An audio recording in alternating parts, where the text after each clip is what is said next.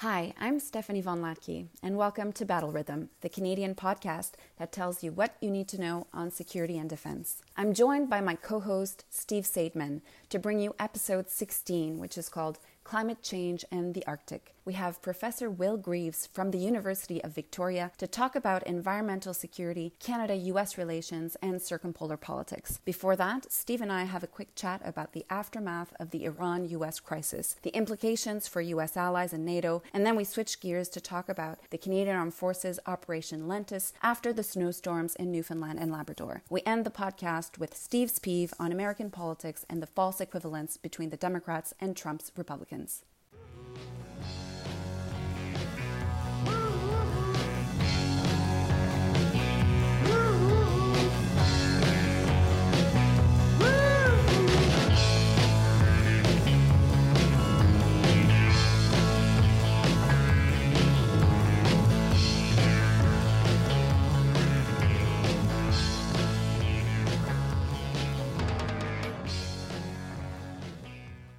Hey, Stephanie, how you doing? I'm doing great. I see you're drinking beer and doing field work in Europe again. Yeah, I just returned back from Germany. I was unable to get all the interviews I needed last spring, so I returned last week. And the challenge is that to talk to a bunch of parliamentarians, you have to talk to them in the national capital, but they're only in the national capital when they've got a very full schedule of meetings. And thanks to Donald Trump and the attack in Iraq, people I was talking to were busier. They were having plenary sessions. It was really interesting because the different parties have a variety of positions on this stuff, where the left party wants to kick the Americans out of Germany, essentially, because there is a concern that the Ramstein Air Force Base is being used to control drones that are hitting Iranians in Iraq. And what complicates this further, but it's also good for teaching civ-mil relations, is that there's a requirement now, thanks to German courts. A German court said that Germany just can't take the American word that it's doing its best to prevent civilian casualties and drone strikes that are launched from German territory. It needs to prove it. So now Germany has to push the Americans to prove that they're doing their drone strikes that are launched from Germany in ways that are relatively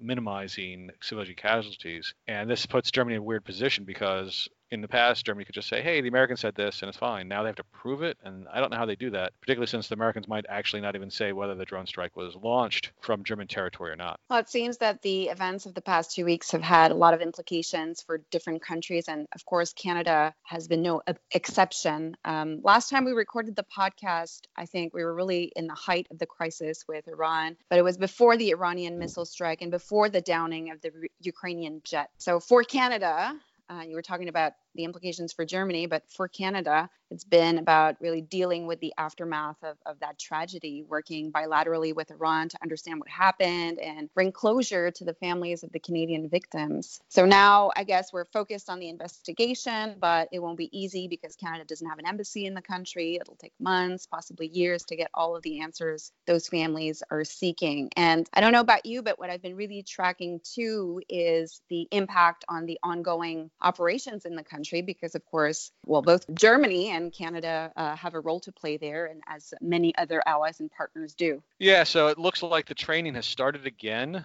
but it's not exactly clear if it's back to 100% of what it was before. I do worry that there's a greater risk now that the folks we were training might shoot at us because they might be aggrieved about these past things, that public opinion in Iraq may have swung more against this kind of stuff. And we're also still trying to figure out whether the Iraqi parliamentary vote, which was not binding, will turn into something that is binding, because the prime minister of Iraq has been pushing to kick out the international forces that are there, not just the Americans, but everybody else. So we really don't know what the future of this stuff really is. Yeah, so last time we spoke, we saw the main obstacle to ongoing operations in Iraq being the security conditions and how they were worsening in this face-off between the United States and Iran. Now the primary obstacle seems to be primarily political. And as you mentioned, this non-binding resolution that followed Soleimani's death. And it's been interesting to see the various responses with regards to this Iraqi resolution. Canada and the US reacted quite differently to the Iraqi resolution, calling on the departure of foreign forces. Ottawa expressed respect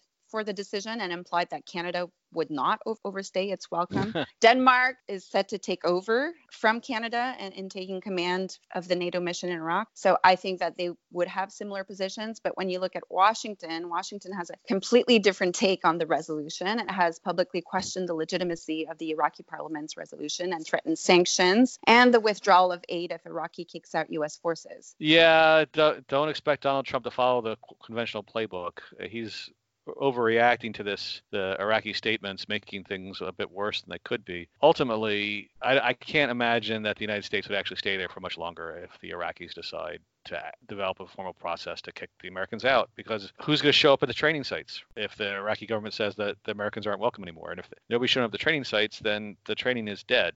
So the Iraqis have an easy ability to turn that off, even if the Americans, hunker down on their bases. And I think that ultimately, if that were to happen, Trump would ultimately have to relent and send the American forces home, because it's really hard to imagine keeping American forces there if the Iraqis don't want them there. And this is not 2003. We don't have enough the United States does not have enough forces to inflict its will on Iraq. Yeah, I just don't think it's likely that Trump will stick around. He's a paper tiger. He makes a lot of threats and then he doesn't follow through on them. So he can threaten Iraq all he wants, but if the Iraqis ultimately decide to push the Americans out, I think he'll submit. He'll try to declare some sort of victory. He'll say, hey, I finished my campaign promise of removing American forces from Iraq. Isn't this great? And his followers believe it because they'll believe anything he says. But even if Iraq decides to do that, the timeline is unclear because Prime Minister Abdul Mahdi resigned last year. He's overseeing a caretaker government at the moment. So his successor will have to decide on the status of U.S. and foreign forces. There's still a lot of uncertainty. Indeed. And that's the region at large is a lot of uncertainty. One of the interesting things the past week or two on the blogosphere or on the internet has been a debate about pulling out of the Middle East. Is the Middle East really all that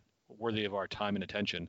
Is it really that important anymore now that many countries are no longer as reliant on oil as they used to be? And so I think we now care about the Middle East less so for oil for the United States or Canada, but more the oil going to Europe and obviously the rise of ISIS. That I think what really matters for the Middle East these days is its production of terrorists and terrorism, much more so than the old days where it was about oil fields.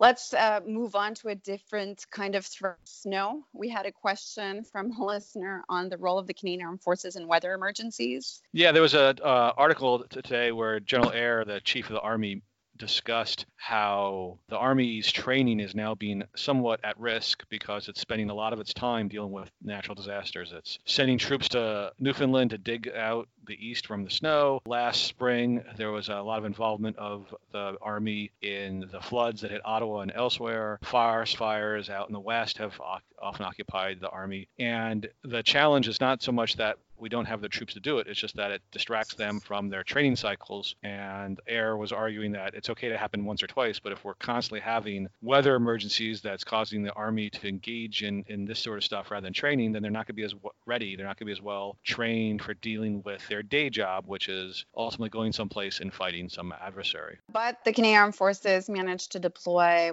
over 400 service members to Newfoundland and Labrador. Mm-hmm. So that's still under the umbrella of Operation Lentus, so the same operation name that we saw for the floods. And so this operation is meant to respond to natural disasters like floods, forest fires, and insane amounts of snow. And just to answer the question that we had, the Canadian Armed Forces, in this case, they're not the first responders, but the CAF can be deployed at the request of provincial or territorial authorities, and that's what we saw over the weekend. I remember in the good old days when I was doing research on Canada and Afghanistan, if you take a look at the bios of most of the officers at that time, those bios were all online for anybody who was a colonel and up. The ice storm of 1998 was a major feature in a lot of people's bios. That was a major operation that they participated in. This is not new for them to be doing this kind of thing, but the level of activity there, up tempo, as they would say, is much higher than it used to be. And there was a piece in today's paper that was actually arguing that we should increase the size of the CAF. This was Matt Gurney, who was arguing that we need a larger CAF to deal with all these emergencies as well as the usual foreign deployments. The reservists were also called upon to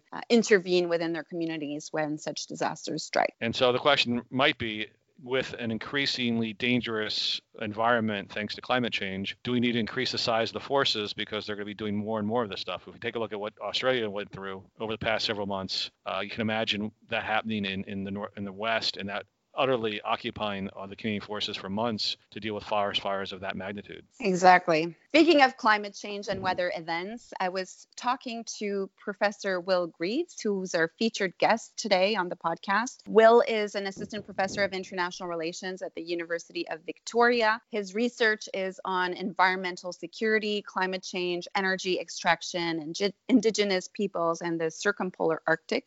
Focused on his presentation during the Year Ahead conference in Ottawa. So we talked about Canada-US relations in the Arctic, what the security situation looks like in the circumpolar north, and what it means to indigenize the discipline of international relations, which is something I don't know, you may be familiar with at Carleton. I know that at Queen's, there's been a huge push. Take a second look at our curricula and see ways that we can indigenize our disciplines. Yeah, so there's definitely been that going on at Carleton. There's been some jobs that have been assigned, competition to try to have people who are Indigenous or who specialize in Indigenous politics to come to Carleton. I think it's one of the things that we've been trying to do as well is try to get more Indigenous perspectives in the CDSN. It's just a bit challenging because there's not as many Indigenous organizations for security matters as there is, for instance, for Women in International Security Canada and WIDS and the other ones for women. So this is something definitely we've been working on and we'll continue to work on in the years ahead. Sounds good. Well, I look forward to sharing this interview with you. You also have your peeve at the end of the episode. Yes, and my peeve this week is going to focus on the false equivalence machine that seems to develop. We're going to see a lot of that in the next couple of weeks in the discussion of impeachment and in the American election. So that will be my peeve for this week. Excellent. Looking forward to it. Thanks, Steph. Always a pleasure to talk to you. And we'll be meeting again in 2 weeks to do the next Battle Rhythm. And if you got questions or comments, send them along. We could always use more material. And one last pitch that we have a postdoc competition for the CDSN. So if you're a recently graduated PhD, there are opportunities with the CDSN. And we'll be announcing more CDSN events in the weeks and months ahead.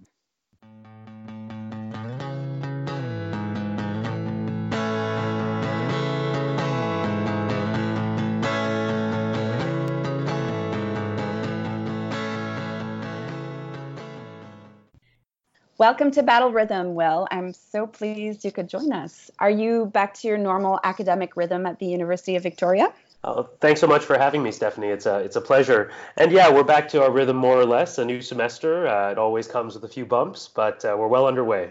Excellent. And you had an opportunity to participate in the Year Ahead conference that was held before the holidays in December. So this is where I want us to start the discussion because you were a presenter. You got to share some of your research from your forthcoming book. The title is Arctic Insecurity, Polar Politics and Environmental Change in Canada and Norway. And it will be published by the University of Toronto Press. So can you give us a few highlights or favorite parts of this book or what you shared during the Year Ahead conference? Yeah, absolutely. So the book comes out of my doctoral research at the University of Toronto and really began, as I think a lot of these kinds of projects do, kind of by accident. I had studied much more conventional security and defense issues earlier in my graduate career. I was studying the war in Afghanistan and Canadian and NATO involvement in that conflict from a human security perspective. But towards the end of my master's degree, on a personal level, I became increasingly focused on questions around climate change and the political security and defense implications of climate change, which kind of logically just led me to an interest in the Arctic, because that was where it seemed to me that questions around climate change, security, and certainly Canada and Canadian foreign policy all overlapped most strongly. So I entered into my doctoral program with a sense that that was what I wanted to focus on, but without a lot of prior knowledge, without a deep familiarity with the Arctic at all. And so it was really an incredible learning process for me and led in some very unexpected direction. What became quite clear early on, and this was in the kind of 2009 that I began my doctoral program, was that all of the Arctic states, including Canada, were quite notably reacting to climate change in the Arctic, that it wasn't a question, it wasn't a hypothetical, it was such an emergent reality that all 8 of the Arctic states were, in their own ways, updating their security and defense policies and their kind of more fundamental understandings in some ways of what security means as a result of the dramatic changes that were unfolding. that was the more obvious part, just kind of looking at how circumpolar states were responding to the changing climate and their security and defense policies as a result. The piece that became quite apparent, though, and that I think in some ways is the more interesting part of the project, was to compare those state-level understandings of security with how people actually living in the Arctic, notably, though not exclusively Indigenous peoples, articulate the meaning of security from their perspective and what it means to them on really quite a fundamental level to have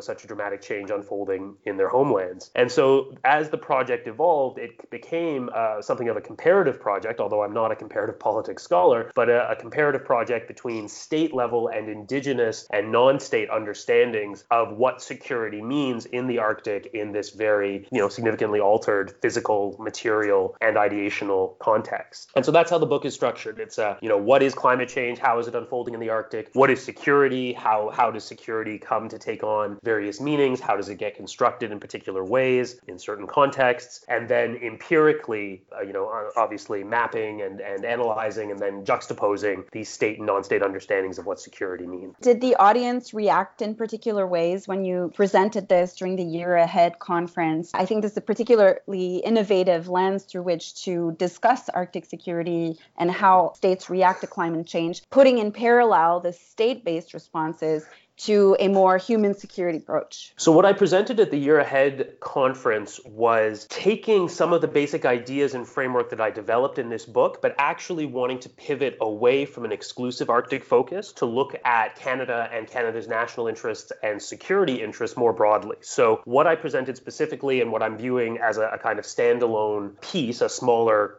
subcomponent of the broader project, but something I'd like to publish independently, is really trying to do an assessment, an updated assessment of how climate change affects Canada's security interests across a range of domains, not exclusively in the Arctic. So threats to the Arctic, or I should say both to the Arctic and then also in the Arctic, are one of 5 different areas of Canada's national security interests that I identify as being threatened by climate change. And so I develop more fully and I kind of articulated those 5 different security interests, the way in which climate change affects all of them, and some of the possible near and medium term consequences of that I see as a result. And so across these different issue areas, do you still use that juxtaposition of looking at state-based responses and looking at an approach that's more people-centered? I know one of your core concepts is about indigenizing security. Certainly there's a lot of overlap, and that kind of conceptual vocabulary, that conceptual toolbox is something that I do feel that I'm using in this other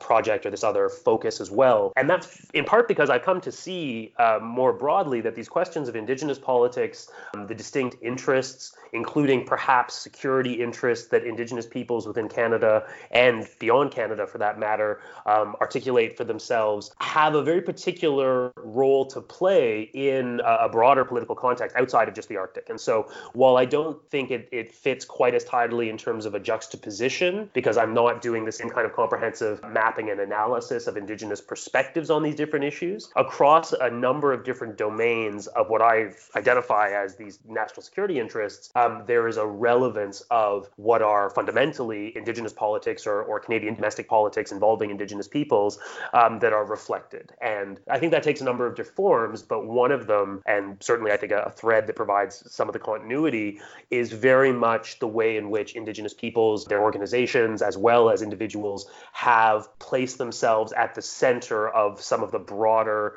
political debates around climate change policy and natural resource development in this country. And so to the extent that some of the security implications of climate change are related to, needless to say, climate policy itself, but then also these related domains of public policy, Indigenous peoples are part of those conversations by necessity. And so there is, I think, a necessary incorporation of Indigenous peoples' perspectives and these contentious sub-state politics into this project as well. And then in your dissertation research that led to the book, you also study the topic of climate politics and Arctic security by comparing Canada and Norway. So when I looked at the title of your book, I was wondering, is the approach taken by these two countries when it comes to polar politics and Arctic security similar, or are there very contrasting responses to the changes going on in that circumpolar environment?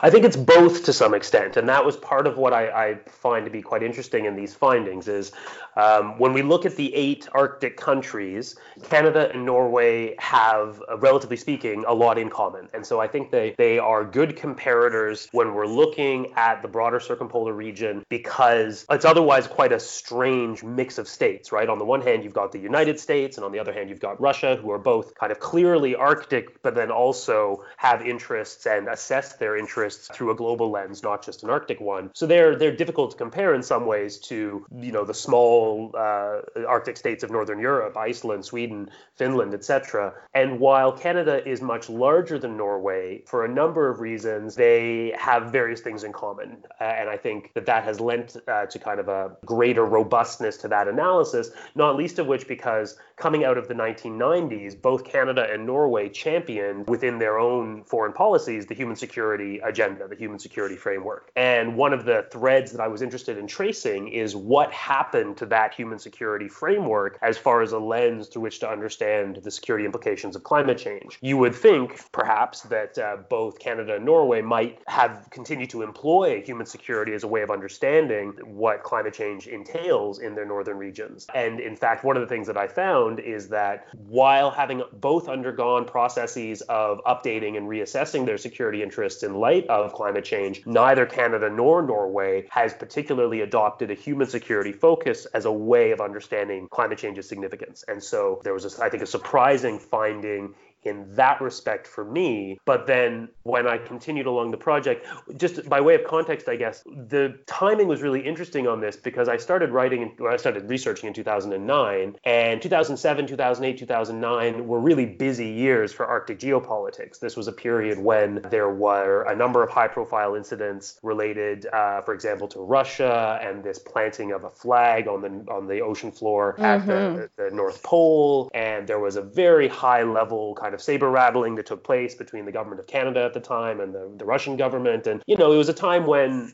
to use the somewhat hackneyed phrase, Arctic politics were really heating up. And yet what I found, specifically with respect to Russia, which is such an important part of the Arctic political context and Arctic security and defense specifically, was that Canada and Norway were actually on really quite different pages in terms of how they spoke publicly and were publicly positioning themselves with respect to Russia and the supposed threat of a kind of revanchist, expansionary Russia within the circumpolar region. That was an issue which Canadian officials, to my mind, were really quite willing to use a belligerent kind of discourse and to really try to inflame, in some ways, the idea that Russia was threatening, that there was both national security and national defense implications of Russia's policy in the Arctic, up to the point of very senior Canadian officials, including the Prime Minister and the Minister of National Defense at the time, making publicly incorrect statements, making factually incorrect statements about what Russia had or had not done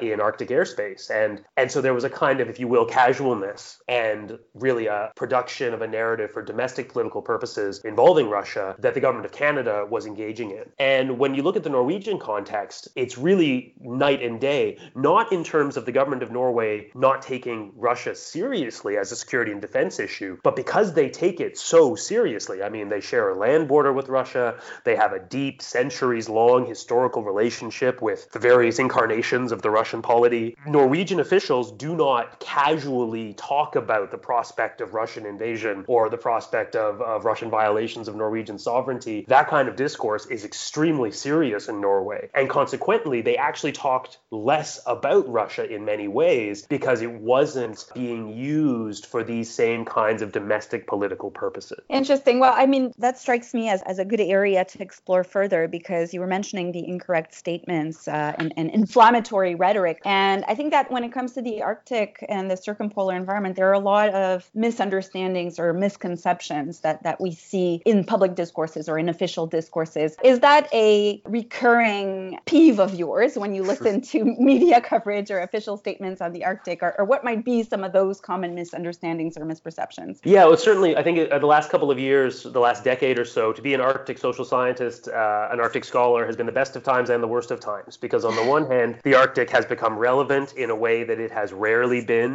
previously. There is a public appetite for better understanding about the Arctic, and there's been an engagement by policymakers of various stripes on Arctic issues, which is welcome and necessary and is a good thing. The worst of times is certainly, I think, rooted in the fact that prior knowledge of the Arctic, both at an elite government level and at a kind of layperson level, is not terribly good.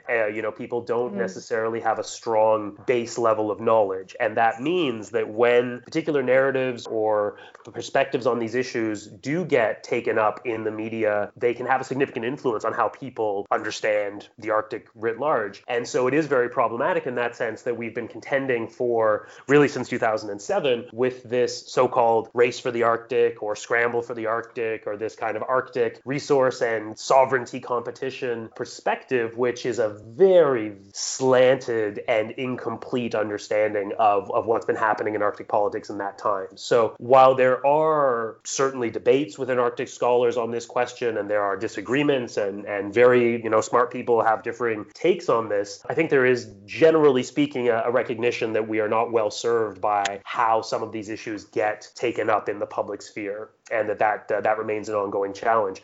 I can say so at the University of Victoria, I have introduced a third-year course on politics of the global Arctic. It's going really well. It's been a ton of fun, but it's also been a fascinating opportunity for me to kind of gauge what kind of prior knowledge my students are coming into that class with as a small, taste of what the broader public might think. Do you think that your students would say that you're an optimist or a pessimist when it comes to Arctic security and maybe that geopolitical environment? Are we headed towards more cooperation or more conflict? So I think I split both ways depending on which angle we're discussing. So with respect to the kind of Arctic cooperation and conflict question, which of those is winning out or which of those is likely to be more dominant in the future, I think I'm fairly described as being more aligned with the optimistic camp. I am not somebody who worries overly much about interstate conflict in the Arctic. I am not somebody who's worried that the Russians are coming, and I feel that there's a real problem in the way in which we've constructed Russia as a threatening other, as an antagonist in the Arctic, when in fact, for a whole host of reasons, Canada and Russia specifically have common ground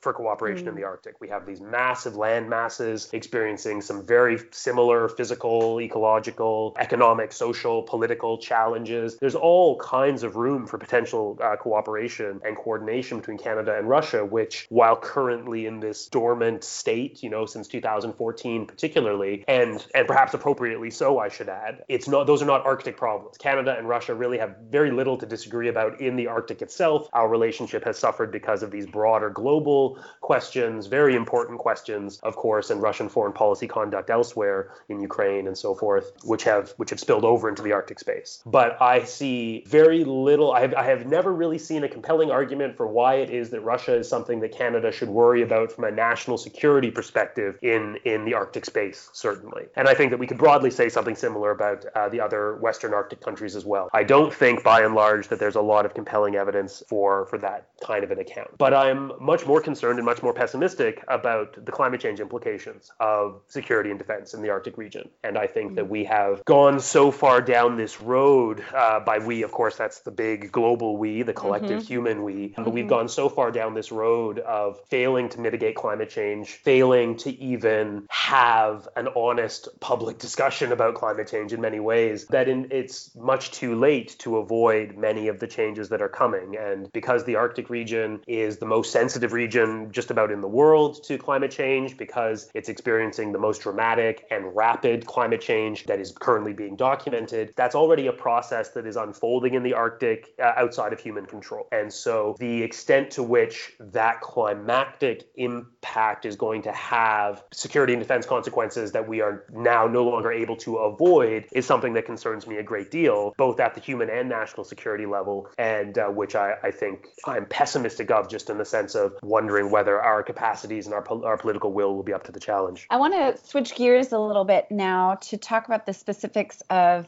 your research and teaching on this topic. Can you tell us a bit more about your research journey, put it that way? I imagine that doing fieldwork in the Arctic has specific challenges. Cost comes to mind, but I only have my own trip to Iqaluit as a reference.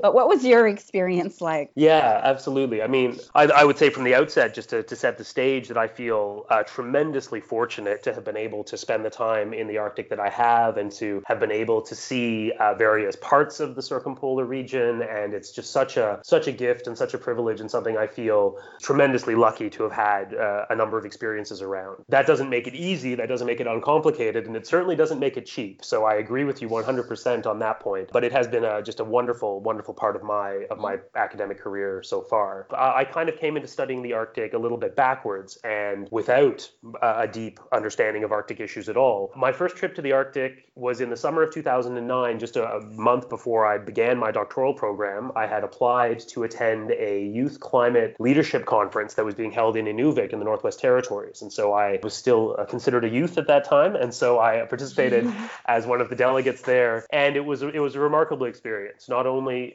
for giving me my first exposure north of 60, but for opening my eyes to a whole plethora of kind of Canadian domestic political issues, as I said, Indigenous politics issues, the distinct kinds of challenges that these communities and these political regions are experiencing and are grappling with. But it was also extremely useful for me in the sense that I met colleagues, in particular a mentor, who have remained incredibly part of my journey ever since, and have been major influences on my academic work. The mentor being Professor Whitney Lochinbauer, who's now at Trent University, who I'm so fortunate to have had that kind of arc of our relationship go from being graduate student and mentor, slowly becoming one of collaborator and colleague and friend, and now, kind of partners in research and partners in work. And I'm tremendously grateful for that. And so I've traveled to Northern Canada a number of times, although interestingly, full disclosure, I have never been to the territory of Nunavut. Much of the research that I did for my dissertation was looking at Inuit in Canada. And so you might think that you would have to go to Nunavut for that work, but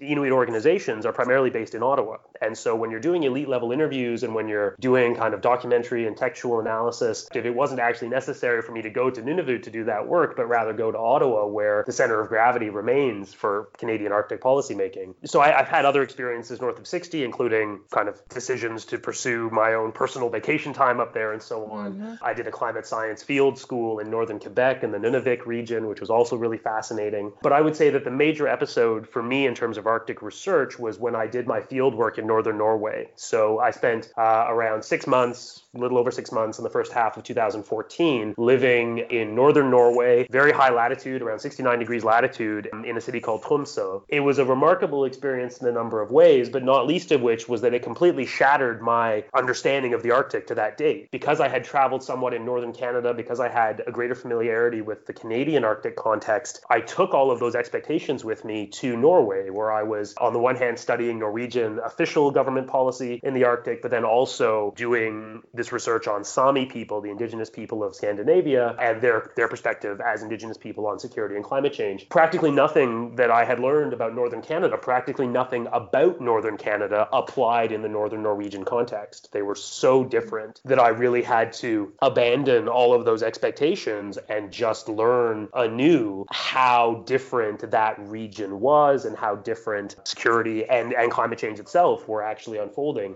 in that place. So it was a really, really exciting opportunity, but it was just a complete, overturning of the apple cart of what I had come to think of the Arctic as and what the expectations I had for that project were. And it sounds like in both the Canadian case and the Norwegian case, even though they were quite different in this respect, you were exposed and incorporated Indigenous knowledge within your research. I'm sure that informed your thinking. This gets me to think about the teaching side of things, because there has been a shift in academia to encourage professors to indigenize their curriculum. I was wondering how you view this shift and what might be some suggestions that you have for colleagues who are entering unfamiliar intellectual territory? Yeah, thank you for that question. It's I think, a really important question, and one that extends far beyond the parameters of the Arctic, far beyond the parameters of my work. It touches on so many areas, certainly of political science as a discipline and its related fields, of course. I think it's a really contentious thing, and I think that the language that we use to describe it is really significant. So, for instance, there's a lot of discussion that exists between language of indigenization on the one hand and language of decolonization on the other. And I think that that's a really instructive thing to kind of contemplate, how those two things might differ and the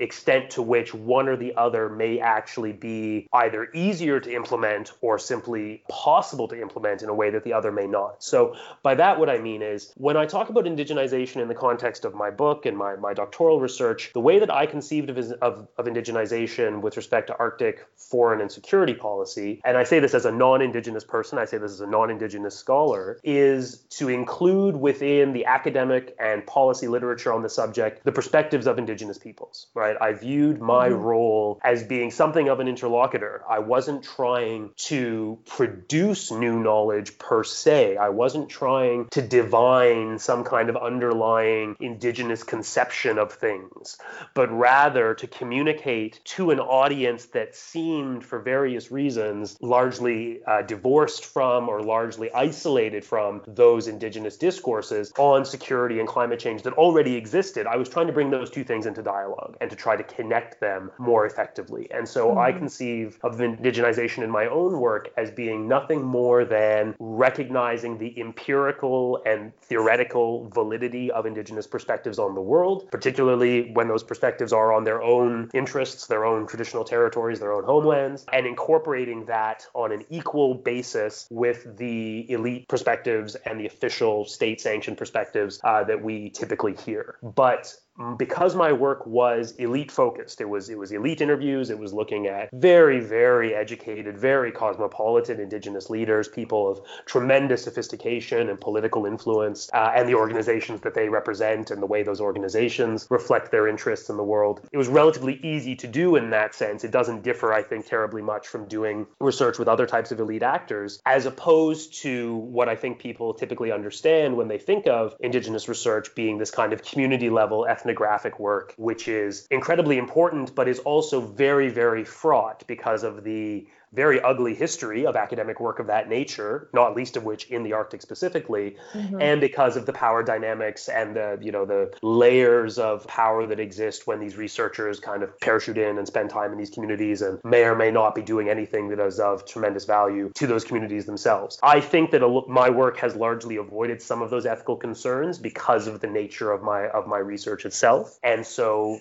to kind of bring this back around, for me, indigenization really does mean the inclusion of those Indigenous voices, a respectful incorporation of those perspectives into a broader empirical landscape. That's all very different, of course, from decolonization and the idea of decolonization. And I have found it very interesting, but also very challenging to kind of read and try to engage with much of the more critical literature that exists on Indigenous politics in the Arctic and elsewhere that is less interested in indigenization in terms of the incorporation of Indigenous peoples into existing structures and institutions and processes than it is about the decolonization of those structures and processes, the dismantling of what is understood as the settler colonial state or the colonial legacy or the ongoing colonialism of power holders and so forth. I think that there is a much deeper kind of epistemological question about whether or not international relations as a discipline, Canadian political science as a discipline, and perhaps self-evidently the Canadian state as an institution, as an actor, whether those can be meaningfully decolonized in the same way, I'm less persuaded of. But I think they can certainly be indigenized by amending their long-standing practice of excluding Indigenous peoples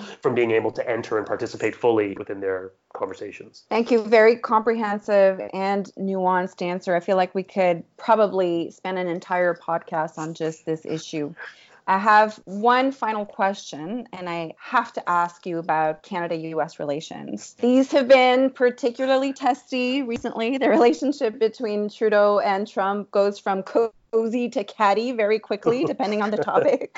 Since the Arctic has been a point of disagreement between Canada and the U.S., do you have some parting thoughts on the bilateral relationship for this new decade? Well, first of all, I love Cozy to Caddy. I think that's a great title for an article in Waiting. I hope you use that.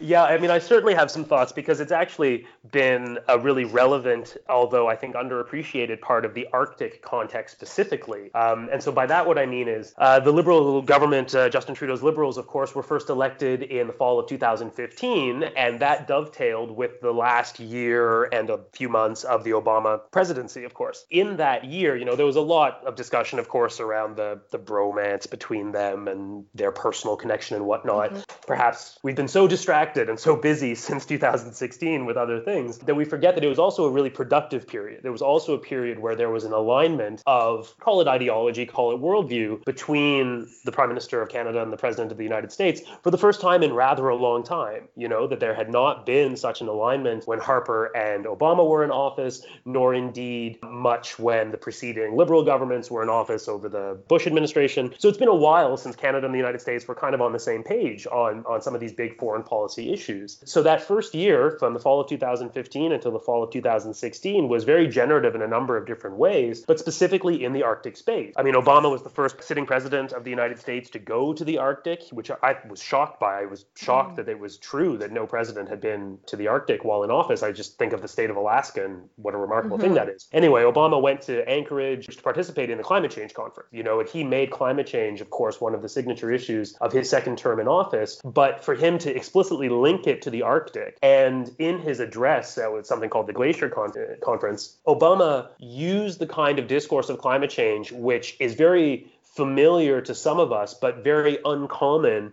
for senior policy makers and senior public officials to employ, this very dire, near apocalyptic conception of what failing to address climate change will actually result in. And there was the sitting president of the United States using the power of his office to make that case. So it was a very, very powerful moment for many of us. And it was one that also informed some cooperative initiatives between Canada and the United States, focused, for example, on a moratorium on offshore oil and gas development in most of the North American Arctic. A policy that was controversial, it's worth noting, a policy that received significant blowback, not least of which from Indigenous peoples who said that they were not consulted, and that was problematic. But from a climate change perspective and from the perspective of addressing the supply side dimension of fossil fuels, not just the demand side, it was a really important initiative and one that seemed to augur a new, high-level political awareness of the way in which the Arctic was implicated in these questions, and that some kinds of industrial development, resource extraction in the Arctic, which have been widely pressed for by industry and by some other stakeholders, was not going to happen and shouldn't happen. And that we needed to come up with an alternative vision of the Arctic's political economic future to substitute for a sector, fossil fuel extraction, that is so problematic from this broader global climate perspective. So that first year, there was a high-level statement between Canada and the United States. There was this moratorium, an actual policy put into place, and there was just a broader alignment of government on the importance of climate change and the importance of international cooperation and the Arctic as this important and somewhat distinct global space. Needless to say, that agenda just completely fell apart after the 2016 U.S. election, and there's a kind of differing perspective on how much more we might have heard about the Arctic from the Liberal government had Donald Trump not been elected president, because as it was, clearly in the context of the threatened cancellation of NAFTA, in the context of the broader assault upon Canada's national interests and the institutions that underpin Canada's national interests that was undertaken by the Trump administration, the Arctic and these questions of environmental and climate and energy policy in the Arctic were simply not a high priority and largely fell off of the government agenda as a result. And to a certain extent, we're still in that space. There has not been a substantial amount of change or movement on the Arctic file within Canada since 2016 because government was preoccupied with other things. And in the absence of an American partner, it becomes much more challenging, both from a political and an economic perspective, for Canada to undertake some of these initiatives. So there was a real impact of the 2016 election on the prominence of the Arctic within Canadian politics, and it was a complete stymieing of some of the momentum that seemed to be pushing us towards a more focused, concerted engagement with climate change and the political and economic policy consequences of a climate change reality in that region. And we're still, I think at this point, really just waiting for the resolution of the upcoming American election to know whether or not that's likely to change. Well, it's a real pleasure talking to you. Thank you so much for being on Battle Rhythm, and we'll all be looking forward to your book. Please let us know when it comes out so we can promote it on Battle Rhythm. I look forward to that. Thank you so much for having me, Stephanie. I appreciate it. Thank you, Will.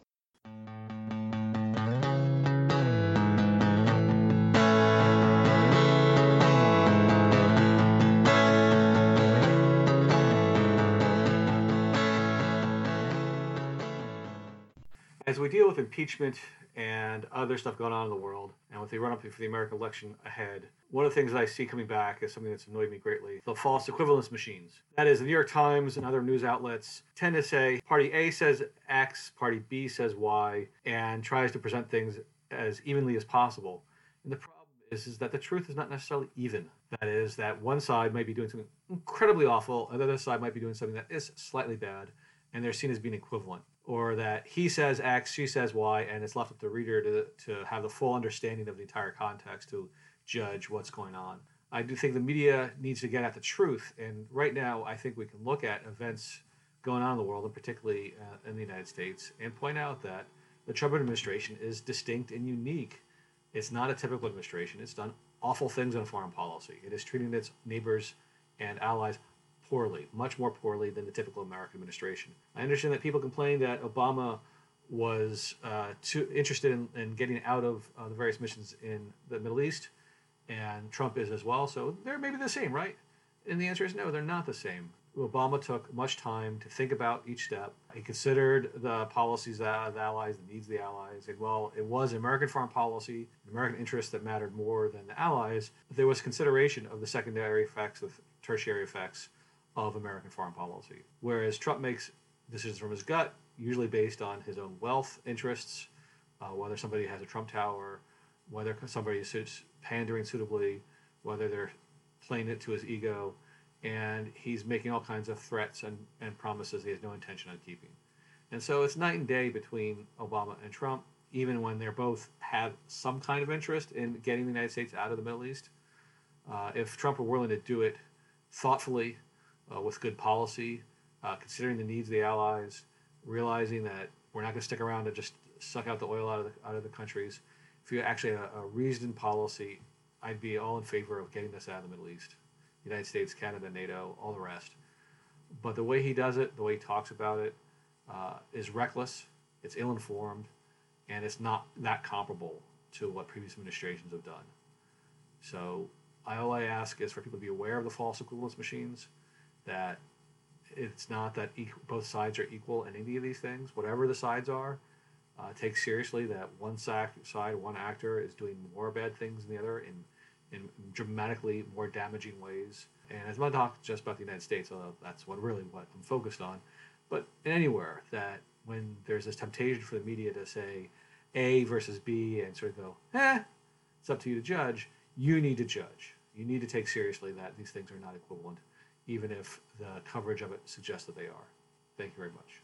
We'd like to hear your questions and your comments, and so please send them to us at Twitter address @CDSNRCDS, or email them to cdsn.rcds@outlook.com. Thank you.